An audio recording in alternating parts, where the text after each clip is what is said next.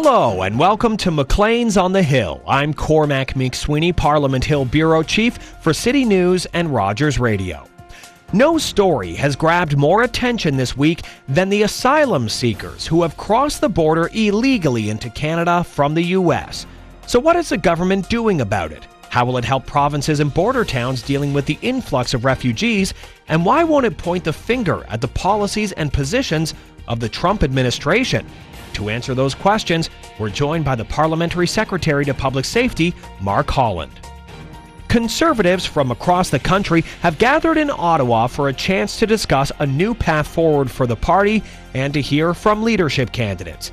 We start our coverage with a special Maclean's panel from the floor of the Manning Networking Conference with Bureau Chief John Geddes and Katie O'Malley, who's covering the conference for Maclean's. After that, we hear from the founder of the Manning Centre, Preston Manning, who discusses how the Conservative Party should treat populist politics in the era of Donald Trump. And we end off our show with the Ottawa Power Rankings. From the Prime Minister to Kevin O'Leary, we shine a light on the politicians who had a great week and who had a rough week. For your politics, for your power, welcome to the Hill. This week, the Trudeau government has been put under increasing pressure to take action to deal with the rising number of asylum seekers who have been illegally crossing the border from the U.S. into Canada through ditches and fields. Many of these people have been putting their lives at risk to come to our country, telling reporters at the scene they're doing so because they fear the immigration and deportation stances of the new Trump administration. While the initial travel ban put forward in the U.S. has been shot down by the courts, a new executive order could be coming as soon as next week. The NDP has been calling for the government to end the Safe Third Country agreement with the U.S., while the Conservatives have been calling for more security at our borders. So, what is the government doing? To answer that, I'm joined on the phone by Mark Holland, the Parliamentary Secretary to Public Safety, which is in charge of the RCMP and the Canada Border Services Agency. Thanks for having me, Cormac. All right, let's start by building a base on this issue. What exactly happens to asylum seekers after they cross from the U.S. into Canada? So once somebody crosses irregularly into Canada, so that means they don't cross at a port of entry, then they would be usually found or they would report themselves to Canadian authorities, and then they're processed. And because they're on Canadian soil, then a different process kicks in. So in 1951, we signed a convention with respect to refugees. So when they arrive on our soil, it's a different process that kicks in. We then begin processing the application to determine the legitimacy of their asylum request and determine whether or not their person is indeed at risk. And then a determination is made whether or not they're going to be granted asylum or whether or not they'll be sent back. Are these people jumping the queue when it comes to refugees? No, their application is not going to be considered. So if somebody arrives at a port of entry and seeks to claim asylum, or if somebody crosses into Canada, there's a process. There are two separate processes in terms of how they're considered. But the legitimacy of the claim is the driver as to whether or not they're going to be approved. So if somebody does not have a legitimate claim and arrives on Canadian soil, then they're not going to be successful. If they do have a legitimate claim, then obviously that's going to have to be properly assessed and then, as any other form of asylum, be granted. So what happens to them then? If they get denied, are they sent back to the United States or are they sent back to the country they came from before arriving in the United States? So that depends. It depends on what kind of status they have in the United States. If they have no status in the United States, and it's not determined that there's a risk to them returning to their country of origin, then they would be returned to their country of origin. But it's also important to recognize that the number of individuals who come in this way is quite small. And most folks are either already here on Canadian soil, maybe they're here as visitors or here on a visa, or they claim asylum by a normal port of entry. So it's relatively small, the number of folks we're talking about. The number of levels of asylum seekers are are lower than they were, say, in 2008, but we do get an undulation, a fluctuation of those numbers over the years. Certainly we're not as high even in our projected numbers as we were in 2008. But any of this sort of activity does concern us. Yes, we haven't set any records, but in the last few years, this is a rise from what we've seen. Why not just end the Safe Third Country agreement that we have with the United States so these people can actually approach at an official border crossing and claim asylum as they otherwise would if it weren't for this? Because, we're hearing critics who say this is sort of forcing them to go through these illegal measures and put their own safety at risk. Well, a couple of things on that. So first of all, the Safe Third Parties Agreement is certified by the UN. It's also monitored by the United Nations, and it is in effect, and it is working well right now. The fact of the matter is that if it gets into a situation where it isn't working properly, then certainly we would revisit it, and we certainly would be hearing from the UN.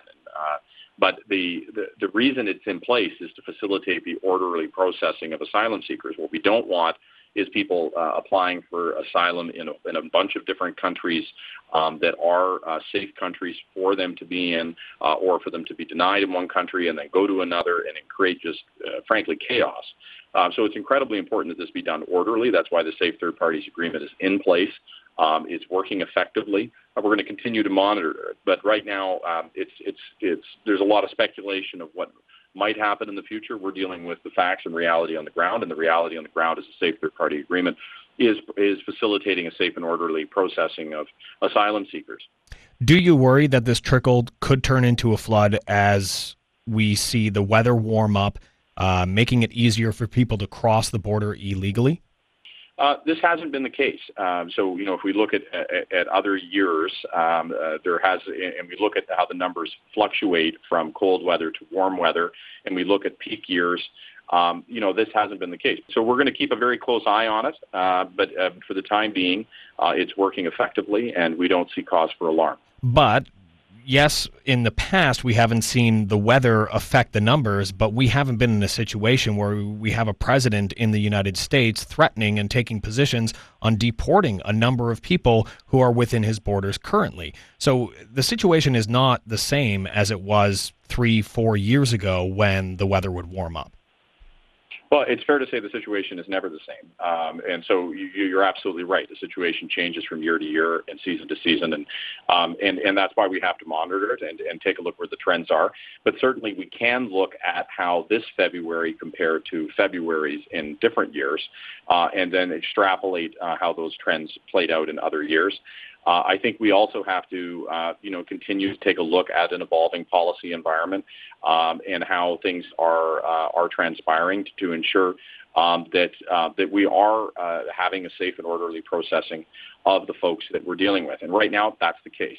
And there's nothing right now that would lead us to believe that this situation isn't manageable. Certainly, if we had any indication of that, we would take action accordingly. These refugees or these asylum seekers have told reporters while they cross the border illegally or after they cross the border illegally, they're saying they are leaving the United States because of the position of the U.S. administration on immigration and deportation. Your government has not acknowledged that. Why not? Well, look, there are, at any given point in time that people cross and are trying to come to Canada, they come for a whole variety of reasons, and we assess those reasons, and we assess whether or not those reasons are legitimate reasons to seek asylum. And I can tell you that my office every day is inundated with calls and requests from people who have friends or relatives or folks they know abroad who are seeking to come to Canada, and they have all kinds of reasons, and they come from all different parts of the world.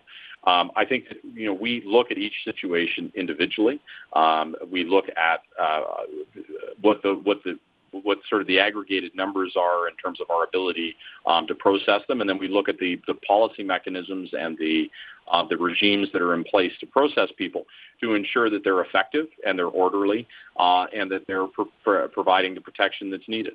Canada is seen as an international leader in providing safe harbor to those that need it, and that's what we're going to continue to do. But we also have to make sure that our system doesn't get overwhelmed or that we don't throw at a system that's working because of anecdotal evidence. That's not how I think folks would want to see us operate. Has the Canadian government addressed the issue of illegal border crossings from the United States with the Trump administration? There are conversations that take place on a myriad of different issues. I know that. But has this issue been brought up with the Trump administration? I'm not, personally, I don't know. I think that if you talk to Minister Goodale, he would be able to talk to you about his conversations with his counterparts. I unfortunately wasn't part of those conversations, so I couldn't tell you what they did or didn't talk about, unfortunately. But it would be a question that I'm sure he'd be happy to answer. The government of Manitoba, as well as towns that have been affected by the people crossing illegally, say that they need more resources. They need help with shelters. They need help with food, clothing, etc., for when these people do cross the border. The government hasn't committed to sending those resources down. You have committed to shifting resources within the CBSA and RCMP, but nothing in addition to that. So will your government commit to any additional resources to help these towns and provinces? Yeah, I mean, first and foremost, we're deeply appreciative of the community's response in Emerson and many different communities that have been accepting claimants and acting in such a compassionate way. I think they've done an absolutely remarkable job. You're right. Not only have we shifted resources to help the areas that are seeing more volumes, but we have significantly more resources put to bear on these issues than we did when we were seeing peak volumes back in 2008. So, but in terms of the any additional requests, obviously those have been received and are being reviewed against both the demands that are on the community and the resources that are available to determine what could be done. So you're looking at the request. When will we get an answer on that? Well, it's not. It's a matter of ongoing surveillance, if you will, of the situation. These are decisions that are made on an ongoing basis when we're taking information from both the CBSA, from the RCMP, from immigration officials, and from the community itself in terms of what's happening on the ground and what are the resources needed. And we're collecting that information and responding in real time. And so in terms of the requests beyond the allocation of resources that have already been made, that's being considered on an ongoing basis, and we're watching how that situation evolves. That was Mark Holland, the Parliamentary Secretary to Public Safety, discussing the issue of asylum seekers crossing the border into Canada from the U.S. Still to come on Maclean's on the Hill, we head to the floor of the Manning Centre Conference for a special Maclean's panel. We hear from Preston Manning himself about populist politics in Canada during the Donald Trump era in the States, and we bring you the Ottawa Power Rankings.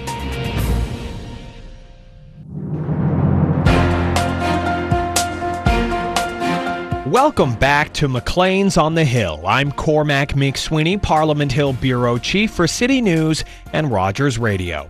Coming up on the show, we hear from former politician Preston Manning about the rise in political populism and how the Conservative Party should handle it in the wake of Donald Trump and Brexit. As well, we'll bring you the Ottawa Power Rankings, letting you know who had a good week and who had a bad one in Canadian politics. But first, we're now recording a special edition of the Maclean's panel here at the Manning Centre Networking Conference in Ottawa, where Conservatives from across the country have gathered to basically discuss the path forward for the party and Conservatism in general throughout Canada. And I'm joined right now by Maclean's Ottawa Bureau Chief John Geddes, and we have a special guest, Katie O'Malley, who's working for Maclean's at this conference. Thanks very much for being here, guys. And I guess the first question is, what is the path forward for Conservatism and the Conservative Party in Canada? John, we'll start with you. Preston Manning opened up the conference by talking a little bit about the idea that Conservatives have to not decry and denounce all the time. Like the idea was that let other people be decrying and denouncing the sort of rough edges of populism, sort of Trump-era populism, Brexit-era populism. Conservatives should find a way to kind of harness that, contain it, draw on the parts of it that aren't dark and negative and channel that energy into the party. It's an old theme for Preston Manning, who's always seen himself as a guy who knows how to communicate kind of right-wing populism in a way that makes sense in national politics in Canada. So he's basically asking the party and the movement to do that trick again, but in, I think, a much more charged international climate.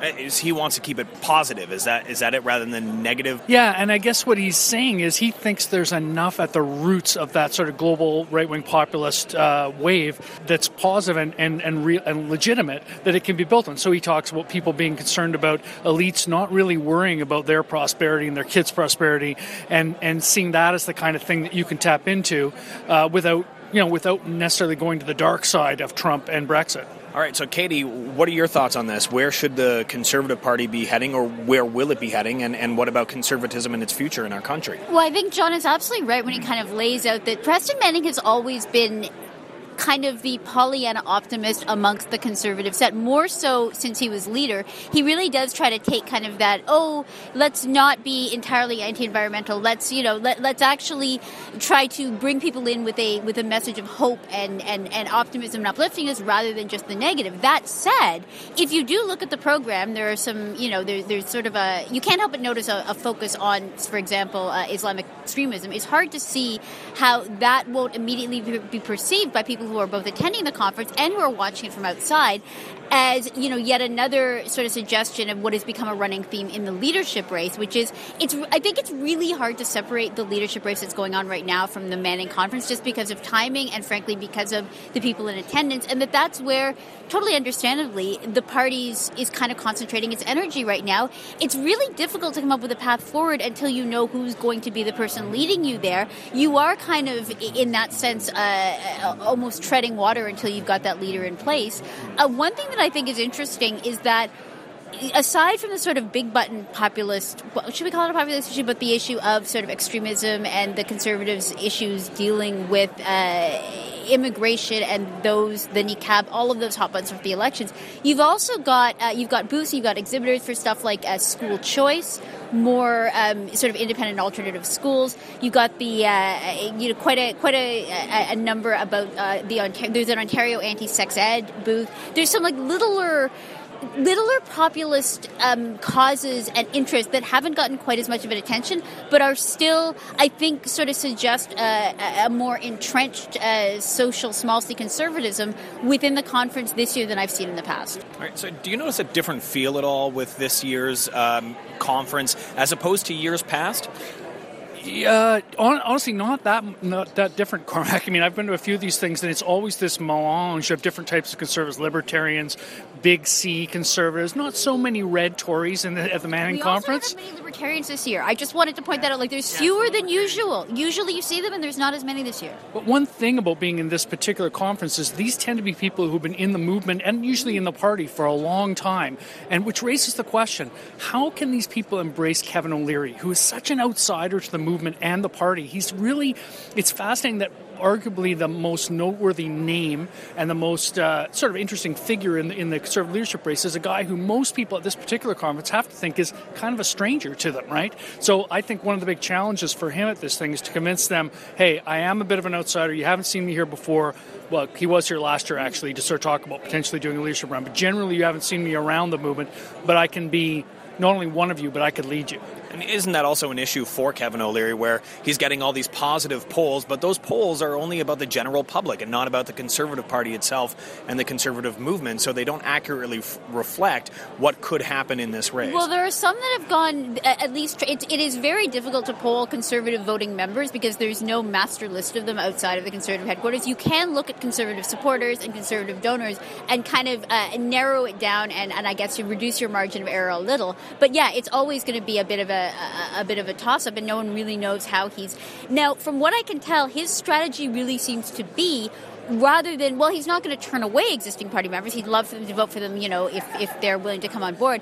He seems to think that he can attract new members to the party and that's going to be where his power base comes from, which becomes even more difficult because in theory, those kind of newfound conservatives are probably not at this conference, for instance, because they're, in theory, again, if these are people that were never involved in politics until Kevin O'Leary came along and sold them conservative membership, they probably didn't buy a ticket for the Manning Conference. So I'm not sure. No one has any real idea whether these people actually exist and how many of them there are, if indeed they do exist, and how many of them are going to vote. But because of that, that also opens up a real unknown factor in you can't necessarily assume that based on the reaction Kevin O'Leary gets from this crowd, that that's going to be reflected in the final polls. I mean, the reality is we have no idea. This is delegate conventions, rest in peace, but at least we had you had more of an idea how the races were kind of unfolding. With a by-ballot mail-in with 14 candidates, no one has any idea, really.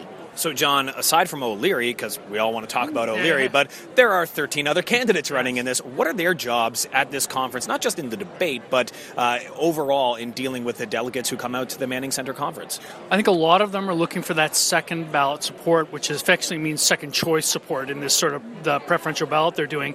And there, I think it's interesting. If you look at, for example, the recent Abacus poll, it was interesting to see that Lisa Raitt had the best positive-negative ratio. She's got fewer negative viewpoints and more positive viewpoints, even from many people polled, including declared Conservative supporters, who aren't picking her first, right? So you start to see these little, I think Katie's right, we don't really know, there's not crystal clear polling in this, but you start to see these little indications of who might have the kind of, well, maybe not my first choice, but I'll put them second. There's some arguments that Andrew Scheer may have some of that kind of support as well.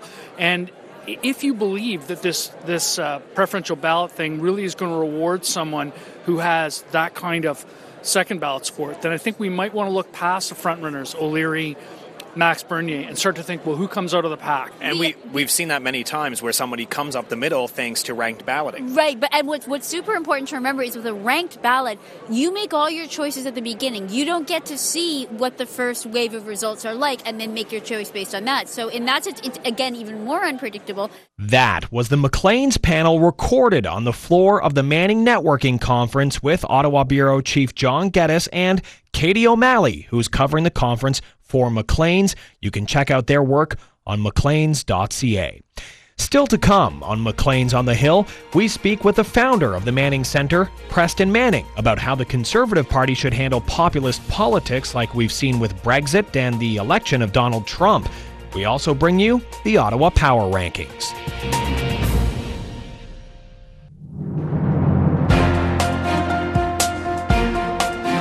Welcome back to Maclean's on the Hill. I'm Cormac McSweeney, Parliament Hill Bureau Chief for City News and Rogers Radio.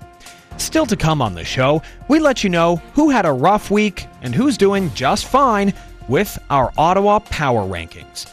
But first, in the previous segment, we spoke about the Manning Networking Conference, and one of the key themes from this conference has been political populism and how the Trump and Brexit effects may play out here in Canada. Of course, for the Manning Conference, the focus is around the Conservative Party and how it should handle all of this, especially while a leadership contest is underway. There's no better person to speak about it than Preston Manning himself, the founder of the Populist Reform Party, which is now the Conservative Party, and the founder of the Manning Center. He spoke with Maclean's Ottawa Bureau Chief John Geddes. President Manning, thanks for talking to Maclean's on the Hill. I want to ask you some questions about the kinds of things that are going to be discussed at the Manning Conference this weekend. But could I start with something not quite that? I've spoken with you a few times over the years and read your writing, and I always enjoy the fact that you don't just talk about populist politics, but you kind of talk about the social and historical roots of populism in the West. I've heard you talk about roughnecks and cowboys, homesteading farmers, and the whole spirit of that. And I couldn't help thinking, how would Preston Manning be responding when he reads about some desperate character who crosses a windswept winter field from Minnesota into Manitoba, loses some fingers on the way, or 5 or 6 people who show up in Emerson at dawn. There's nothing open in town, and the ladies at, I'm told it's Little Jay's Cafe, open the doors early and say, you better come in here and get some hot coffee to these people. Isn't there part of you that says, sort of, welcome to the Canadian West? You're kind of desperate, striving people, the kind of people we've always absorbed here and celebrated. Oh yeah, I think of all the debate on immigration and all of that. I think the the class of people that should be given the benefit of the doubt regardless of whatever is the refugee, the genuine refugee that is just in real desperate straits. And the tragedy with those people is the complications connected. Some of them are in the United States illegally. That's why they're doing it. Some of them are in the United States illegally because of trafficking. They were caught up in trafficking. Illegal trafficking. You can argue to what extent it's their fault, to what extent they didn't know what they were getting into. So it's just a tragedy to which I think one responds humanely. That doesn't solve the bigger problem of the larger immigration numbers or what kind of immigrants you should have in. But you like people who, I've always heard you, and I think I assume it's a genuine thing, you like people who are struggling and striving, looking for the new frontier, looking for a place. So your basic instinct can't be to say, we're afraid of those people. Let's keep them out. Let's close down the border, right? No. I think you want to if you're going to give anybody the benefit of the doubt on the compassionate grounds, it ought to be the genuine refugee, and it's a different class than the broader number of immigrants. But let me ask something that I think comes from that.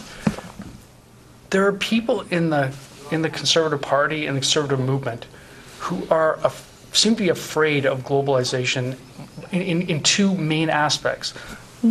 Free trade and competition with countries all over the world, which just seems to me to go against the grain of conservatism in Canada, but they seem to be afraid of it.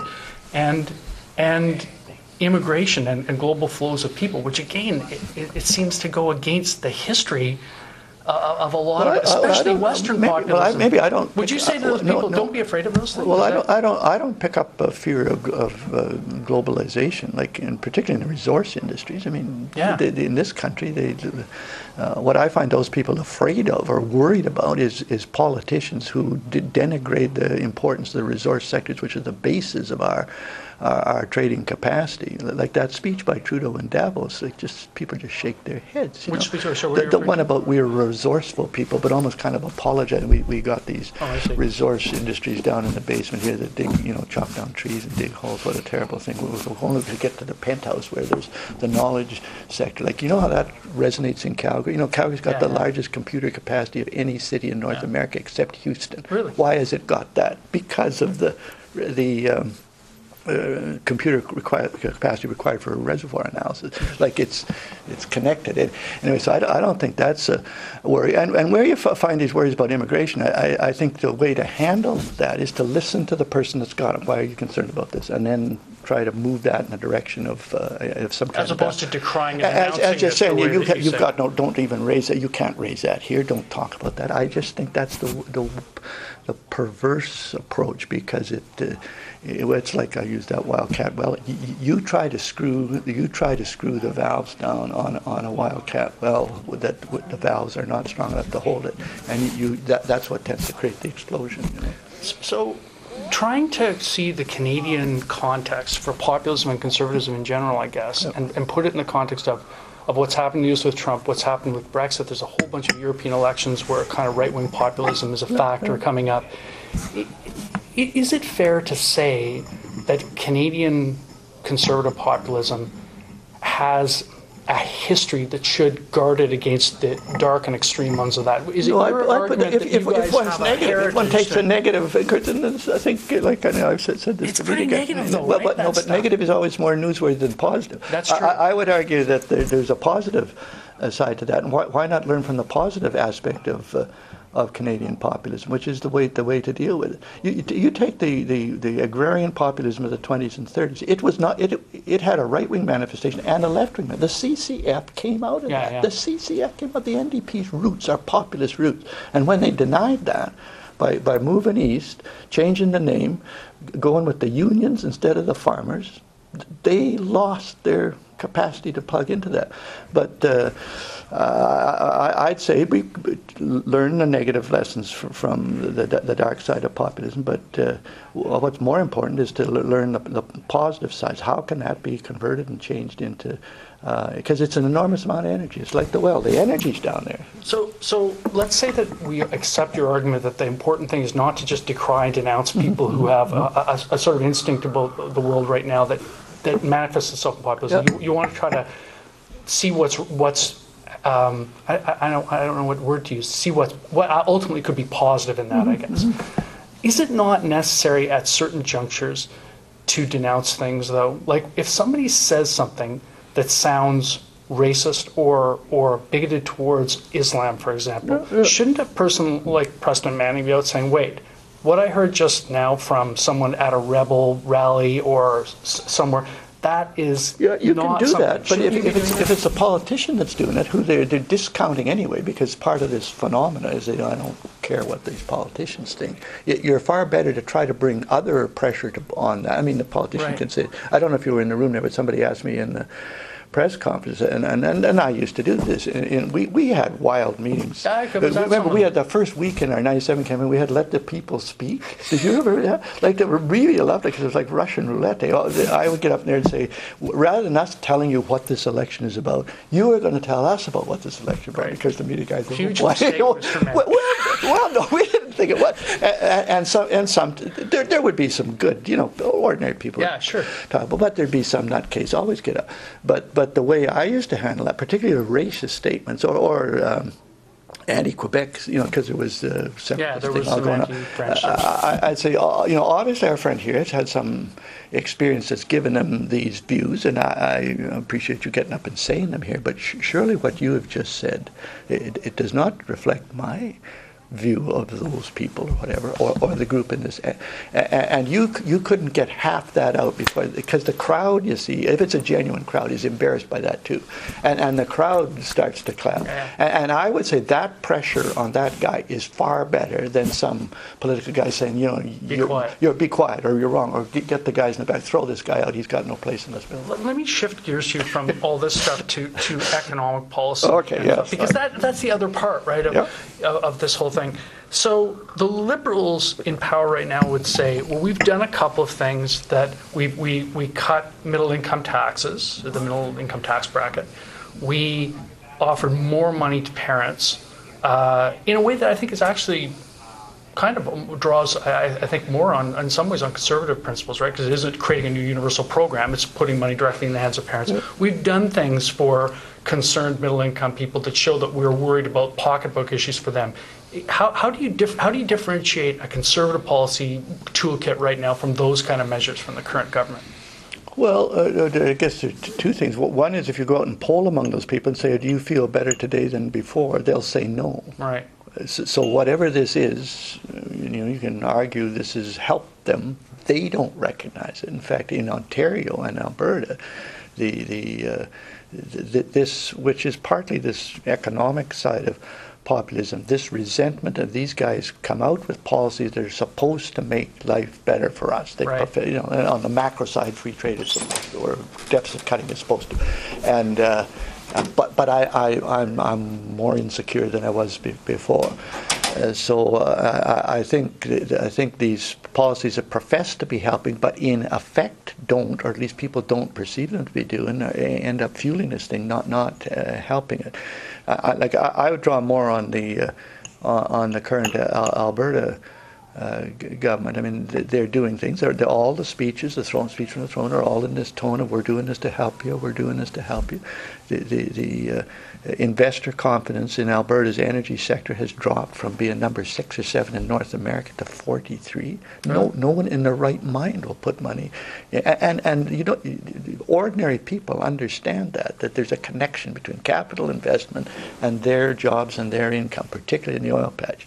Got these drilling rigs, 60% of them idle. There's 20 to 25 guys on a rig. It doesn't take a lot of logic to explain to them. If no one will invest in the northeast, west Alberta, you can't work. Yeah. And so all this rhetoric about the government, we're doing this and we're doing that to help that, I think it almost reinforces this cynicism. These politicians that tell me what they're doing is helping me, I don't feel it, I don't see it, and so I resent it.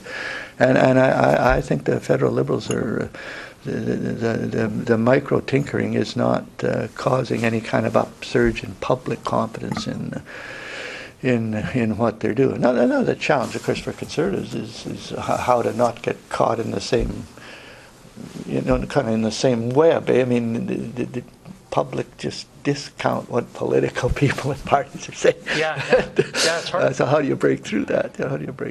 It's hard. There's a vicious cycle, I think, of not believing people who speak from what people view as sort of illegitimate positions of authority. Right? We see it, of course, in the way media reports are regarded now.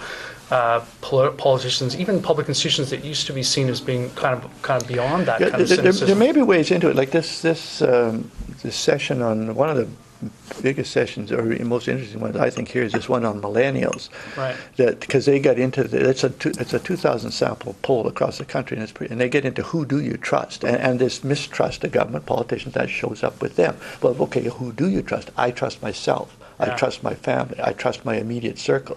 So we're trying to figure out how do you build on that. Okay, we trust. Let's give you more power to do whatever it is you think you can do. And one of the things that spiked in what they like, and which can be tied into conservatives, is entrepreneurship. And my entrepreneurship, and okay, what kind of conditions can facilitate your entrepreneurship? And we're trying to look at not just economic entrepreneurship, but there's social entrepreneurship, there's environmental entrepreneurship. We're trying to say civic entrepreneurship is you actually getting involved here. If you profess to be like we're trying to branch. Here's something they like. It involves them trusting themselves and their own circle and whatever. Not so activate that. Activate that and pull it down into these other, as distinct from getting up here. I'm the government. I'm a party. Here's what I want to do on the economy, the social environment. I don't know if I'm explaining that right. No, I get it. And I'm not even. We haven't even figured out exactly how to do that. But that's what that session is. Who do they trust? It's a little bit like on the communications thing. I have this 20-page when you're doing a speech. One of the things is out of whose mouth is this message most credible? Right. And when there's a political piece, increasingly it's not yours. And so you either try and get it into someone else, or you quote somebody else. This is not my opinion. I'm just quoting from Jefferson. This is right, because he's more believable than I am. I think we're probably getting close to running out of time. Let me ask you one more question, just to sort of bring things back to the international climate. When populism was a word we used around Canadian politics a lot, when the Reform Party was rising up, when the populism was seemed like a last alive important factor in Canadian federal politics, at least, it never occurred to me that populism would become attached to a multi-billionaire who had sort of no, how do you feel as a guy who has had populism associated with his name with the notion that Donald Trump, I'm not asking to denounce Donald Trump, but how can that be a vehicle for populism, that particular, a guy who comes basically out of money and Manhattan? I don't know what the answer is. That can you recognize that kind of I think the other thing that compounds that. I think the social media aspect of this has changed. That do they recognize him as that he is a multi-billionaire and is an odd, or is it the fact that the medium that he's using is one that they're very comfortable with, that the younger people particularly are very comfortable with, it reinforces their preconceived notion? Is that as big is that the bigger factor there? Yeah. How he communicates rather than who he is. Yeah, yes, almost. What was it, McLuhan's thing, that the media is the message, not the, which was a very profound statement. The media was the message, not the source. Yeah. I never thought of that. No, this may actually be quite a manifestation of it, that the source becomes unimportant when the medium becomes the dominant thing. If I get it through this medium, it's persuasive with me. I don't care where it came from.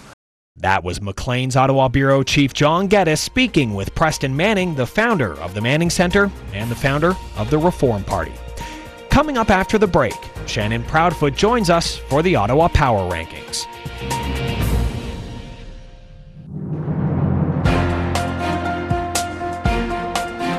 Welcome back to Maclean's on the Hill. Well, it's that part of the show again where we're joined by Maclean's Associate Editor Shannon Proudfoot for this week's edition of the Ottawa Power Rankings. This is where Shannon lets us know who had a great week in Canadian politics and who had a bad week in Canadian politics. And of course, keeping with the theme of the Manning Centre networking conference that's happening right now and the focus on the Conservative Party, there are a couple of Conservatives who made the list this week. So, Shannon, thanks very much for joining us. Let us know who's up and who's down. So on the Who Had a Good Week list this week, heading it up, we have Andrew Scheer. He is one of the 14 candidates for leadership of the Conservative Party, of course. And a recent poll shows even though he is currently in fourth place, his support has more than doubled in recent weeks. So ahead of him are Kevin O'Leary, Kelly Leitch, and Maxime Bernier. But those three appear to be starting to lose ground slowly now, while Scheer is sort of leaping ahead.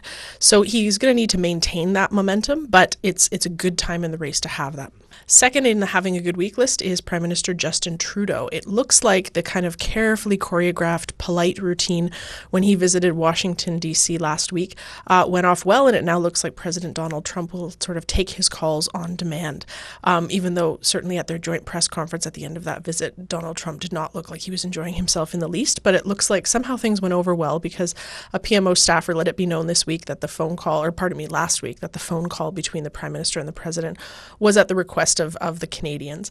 And they talked about, of course, trade, cooperation, things like that. So it looks like in trying to sort of tread very carefully and build a decent rapport with a very volatile politician, so far Trudeau has had success on that front.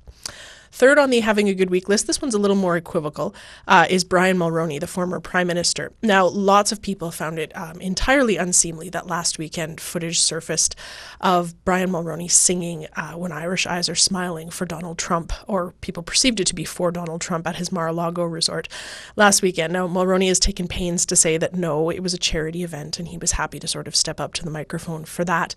But it certainly looked a bit like he was happy to play the circus bear to entertain Trump. But when you think about it, given Trump's mercurial nature, it's probably a good thing, even if it's a little bit greasy, to have someone who can play that game, who can flatter his ego, who can keep him happy. So Mulroney's performing that role for Canada. It could be helpful. You never know. All right, so that's who's having a great week in Canadian politics. Who's having a bad week? So Kevin O'Leary, another of the Conservative leadership candidates, and in fact the front-runner, had a not very good week. It emerged that he is still a paid commentator on U.S. cable news, even though he's using this as a platform blatantly to tout his own candidacy and his partisan messaging, which is just not a good look. He's been dropped as a paid commentator for Canadian news programs, but he's still trotting himself out on the U.S. airwaves. As well, the recent polls are a really mixed bag for him. On one hand, he has much more name recognition than his competitors. One of the news stories about the polls sort of said that if anyone besides O'Leary wins, all of Canada will respond with who. So he has a lot more name recognition, but that comes with a downside. He's highly polarizing. So he is the top choice of the largest proportion of Conservative voters polled to be chosen for leader, but he's also the most disliked. He leads in terms of people saying, I could never vote for him. So it's kind of an interesting position to be in, to be so polarizing. It'll be interesting to see which way it tips. Next on the list, Stéphane Dion, who is the newly appointed ambassador to the European Union and to Germany simultaneously.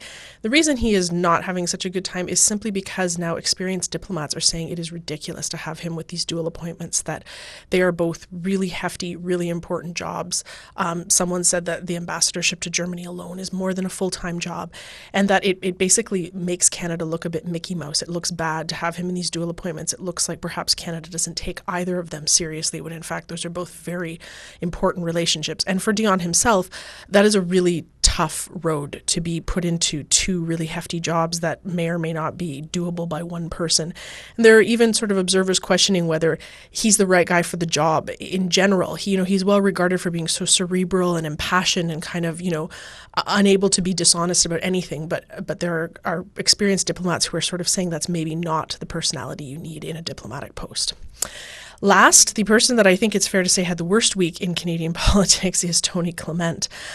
He had this sort of very bizarre, tense exchange with a CBC radio host over the issue of refugees crossing the Canadian border from the U.S. on foot. And Clement just kept reiterating again and again that the law has to be followed, that the law must be enforced. And the interviewer kept saying again and again, okay, but what would that mean? Like they're detaining them, they're doing what they need to do, and he had no answer. So they just kept going around and around. The interview, actually, if you look at the transcript, is kind of a masterclass in accountability interviewing. And eventually Clement got so flummoxed he hung up live on air, which is not a great look. And then he continued to kind of advance the same non-argument on Twitter for several days after. So he took a good amount of derision for that, and it didn't look good, especially given that his position right now is public safety critic. All right, Shannon, thanks so much. Really appreciate it. You can check out the Ottawa Power Rankings as well on macleans.ca. That's it for this week's episode. For more of your politics and power, join us next week on The Hill.